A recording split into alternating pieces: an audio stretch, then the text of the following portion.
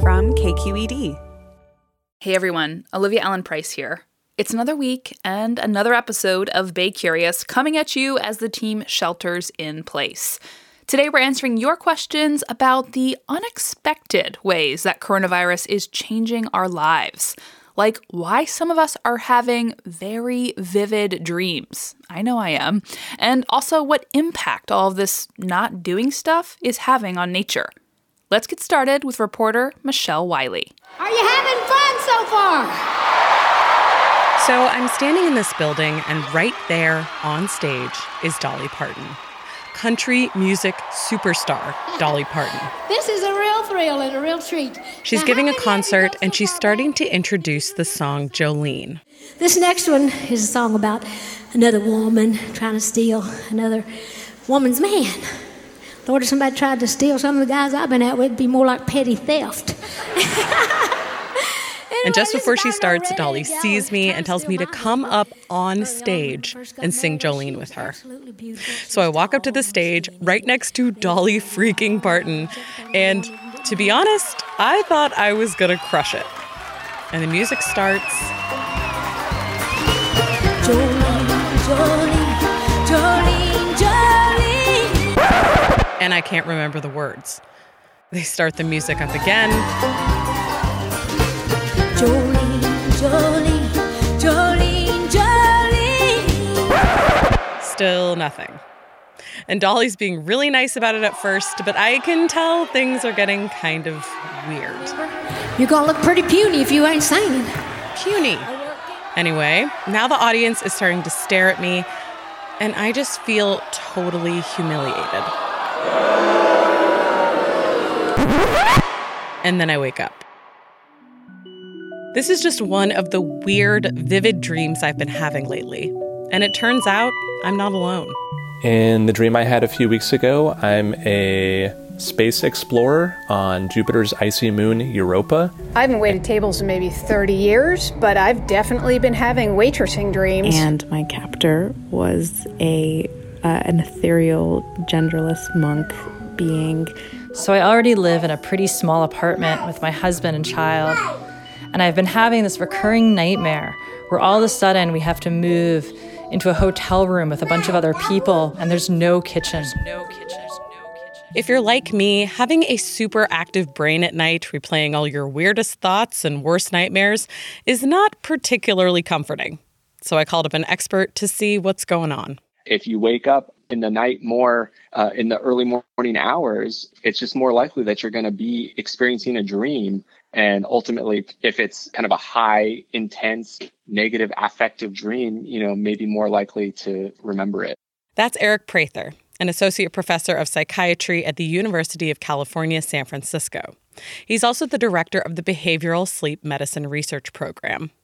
So, okay, maybe you're not dreaming more, just not sleeping as soundly at night.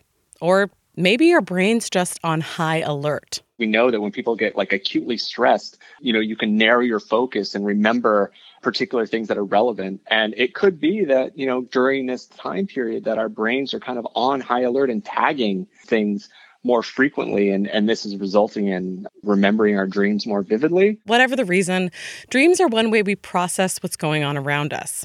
And let's be real, we're all processing a lot more than normal. Okay, but what if you're not sleeping at all and find yourself in a loop of insomnia?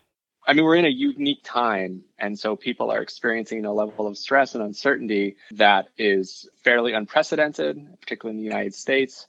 And that type of anxiety and angst doesn't end when we close our eyes. Whether it's weird dreams or sleepless nights, Prather passed on a few tips for how to get a better night's sleep. Number 1. And I know this one is particularly tough, but you gotta unplug from the news. There's this allure of kind of following this COVID-19 news up until right before bed. But, no surprise that actually makes it hard to fall asleep because the news in the world is not particularly good. Instead, try to do something relaxing, like taking a bath, reading a book, playing a computer game, anything that helps you relax and get ready to go to sleep. Number 2. Set aside some time during the day to worry.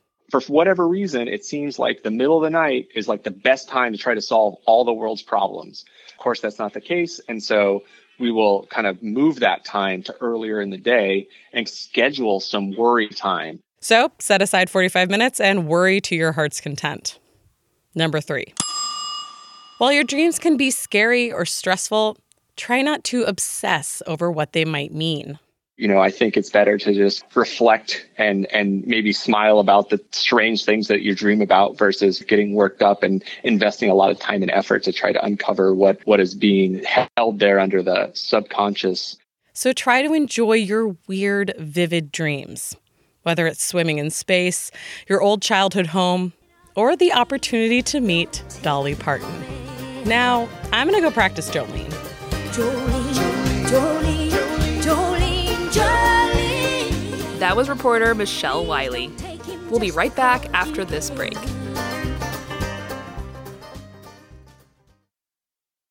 Support for Bay Curious comes from Sierra Nevada Brewing Company. Founded in 1980, it's still family-owned, operated, and argued over. And still the pale ale that sparked a craft beer revolution. Sierra Nevada, still the one. And be sure to stay tuned through the end of the show so you can play our monthly trivia game for a chance to win some cool prizes. Hi, I'm Tyler Foggett. Join me and my colleagues as we go beyond the headlines and deepen your understanding of the forces shaping our world today on The Political Scene, a newly updated podcast from The New Yorker. With episodes 3 times each week, The Political Scene accesses the sharpest minds in politics for insight and analysis about everything, from abortion rights to the war in Ukraine. Make sure you're following The Political Scene, available now wherever you get your podcasts. It's been more than a month since the statewide order to shelter in place went into effect. One day, we're going to work, kids are in school, sports arenas filled with fans. Concerts are happening. We're eating in restaurants, drinking with friends. I mean, we're out there living life, you know? The next, everything grinds to a halt. And for very good reason. But still, this is an unprecedented shift in human behavior. And it got one listener thinking. What impact does this change in human behavior have on the rest of the ecosystem? My name is Anne-Marie Roche, and I live in Berkeley. KQED science reporter Kevin Stark has been following what's going on in the environment for us. Hey, Kevin. Hi, Olivia. So first off, how much less human activity is actually happening right now? We have a couple ways to get at that. And one of the best pieces of information is just what's coming out of the Port of Oakland, which is one of the busiest ports in the country. For weeks, they've been reporting that shipping traffic is down. I think the latest number they had was 11%. And that means that fewer goods are coming into the port and also that fewer semi-trucks are coming in to pick up those goods and get them out to the rest of the country. And then the other thing is car traffic. One estimate that's come out of people that have looked at the bridges during rush hour is that traffic could be down by as much as 70%, which is a huge decline in cars moving around and would have really big impacts for air quality and noise pollution and all of this stuff. So I do want to dig a little bit deeper into that. So, air quality and air pollution, do we have a sense of have those things improved? We know that traffic is the number one source of air pollution in the Bay Area, and I asked the local air regulator kind of what they're seeing, and they took that metric of 70% and just ran calculations. If there's that much fewer traffic out on the road, what does that mean for, stuff like particulate matter in the air and smog? And everything is just way, way down. Again, they also said that the 70% is probably conservative. It's likely that traffic is down even further from that. Wow. So that's having a hugely good impact on our air anyway. Absolutely. Yeah. There's this interesting company called Aclima, which has been tracking this in real time. They have sensors that they put onto cars and they drive them around and they sort of have this constant data stream. And they've been putting out reports each week about what they're seeing. And it's really similar to what air regulators were seeing, which is that pollution is just way down.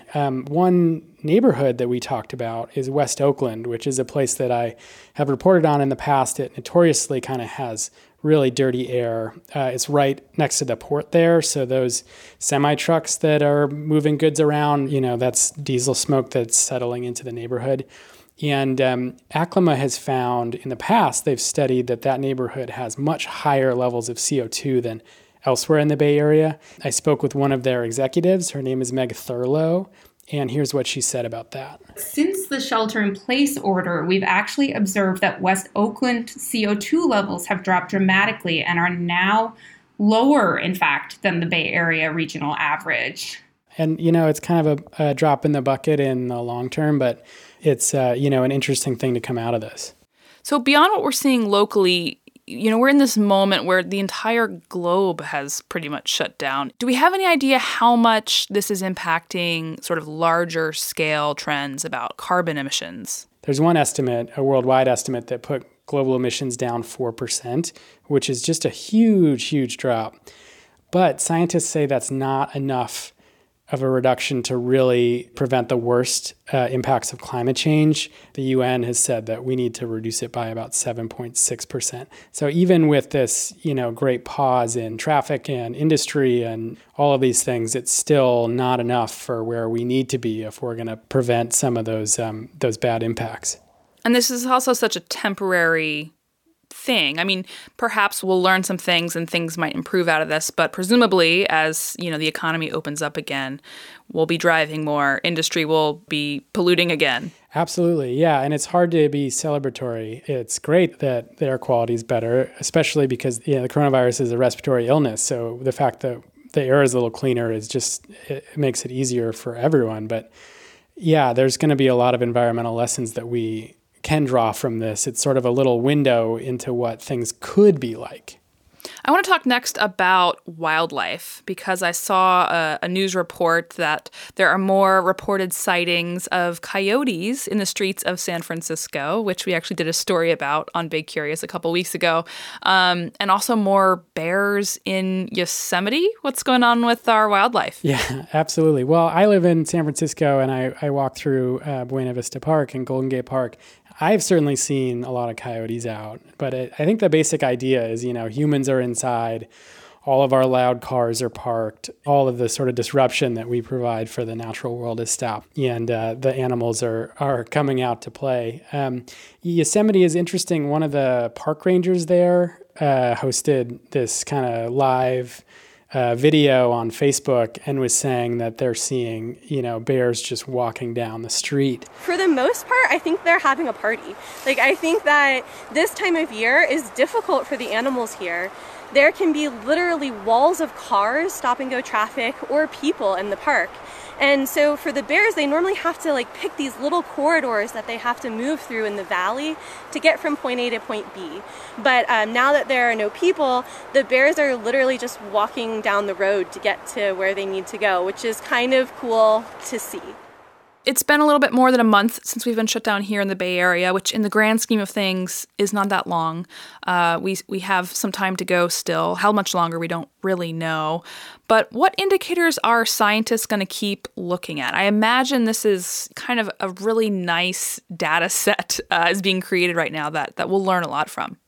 Yeah, I mean, they're going to be tracking all the stuff we talked about, the particulate matter and black carbon and CO2 and just how emissions were down. And they're going to really try and see what we can do to capture those gains. One thing with people driving a lot less, I think everybody's getting really used to working by telecommute. And I have been talking to state leaders about what they can do to kind of capture some of those gains and, just get people off the road. I think in the past, there's been so much attention on electric vehicles, which we still need, but this is also allowing people to take a step back and realize that maybe we just need to be traveling a lot less than we are.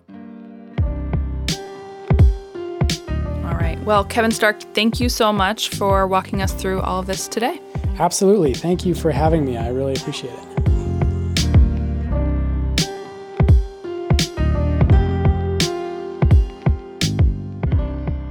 That's all for Bay Curious this week.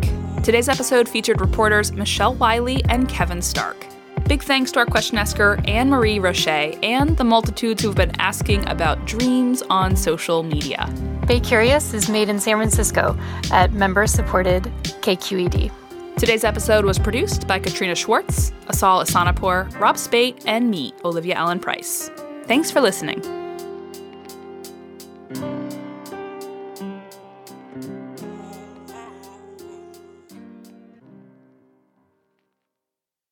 Hi, Bay Curious listeners. Are you ready to play March's trivia game? Every month, we'll read a question here at the end of our episode. You can give us your answers over at our website, kqed.org/baycurious, or just click the link in the episode description. Out of the correct answers, we'll randomly choose one lucky winner to receive a sweet prize package with Bay Curious swag and Sierra Nevada goodies. Okay, our question for the month is, this Bay Area high school holds the longest winning streak in high school football. They won 151 games in a row between 1992 and 2004. What is the name of the school? Our trivia quiz is made possible by Sierra Nevada Brewing Company. Good luck! Hey, I'm Brian Stelter, and I hope you'll join me on Inside the Hive from Vanity Fair. Every Thursday, I'm getting the inside take from the best reporters in the country on what figures like Elon Musk, Donald Trump, Kevin McCarthy, and Marjorie Taylor Greene are doing. I think she wants to make things happen. She wants to get legislation passed. She made clear to me that she wants to have a president who upholds Christian values. She embraces the term Christian nationalist. That's Inside the Hive from Vanity Fair, available wherever you get your podcasts.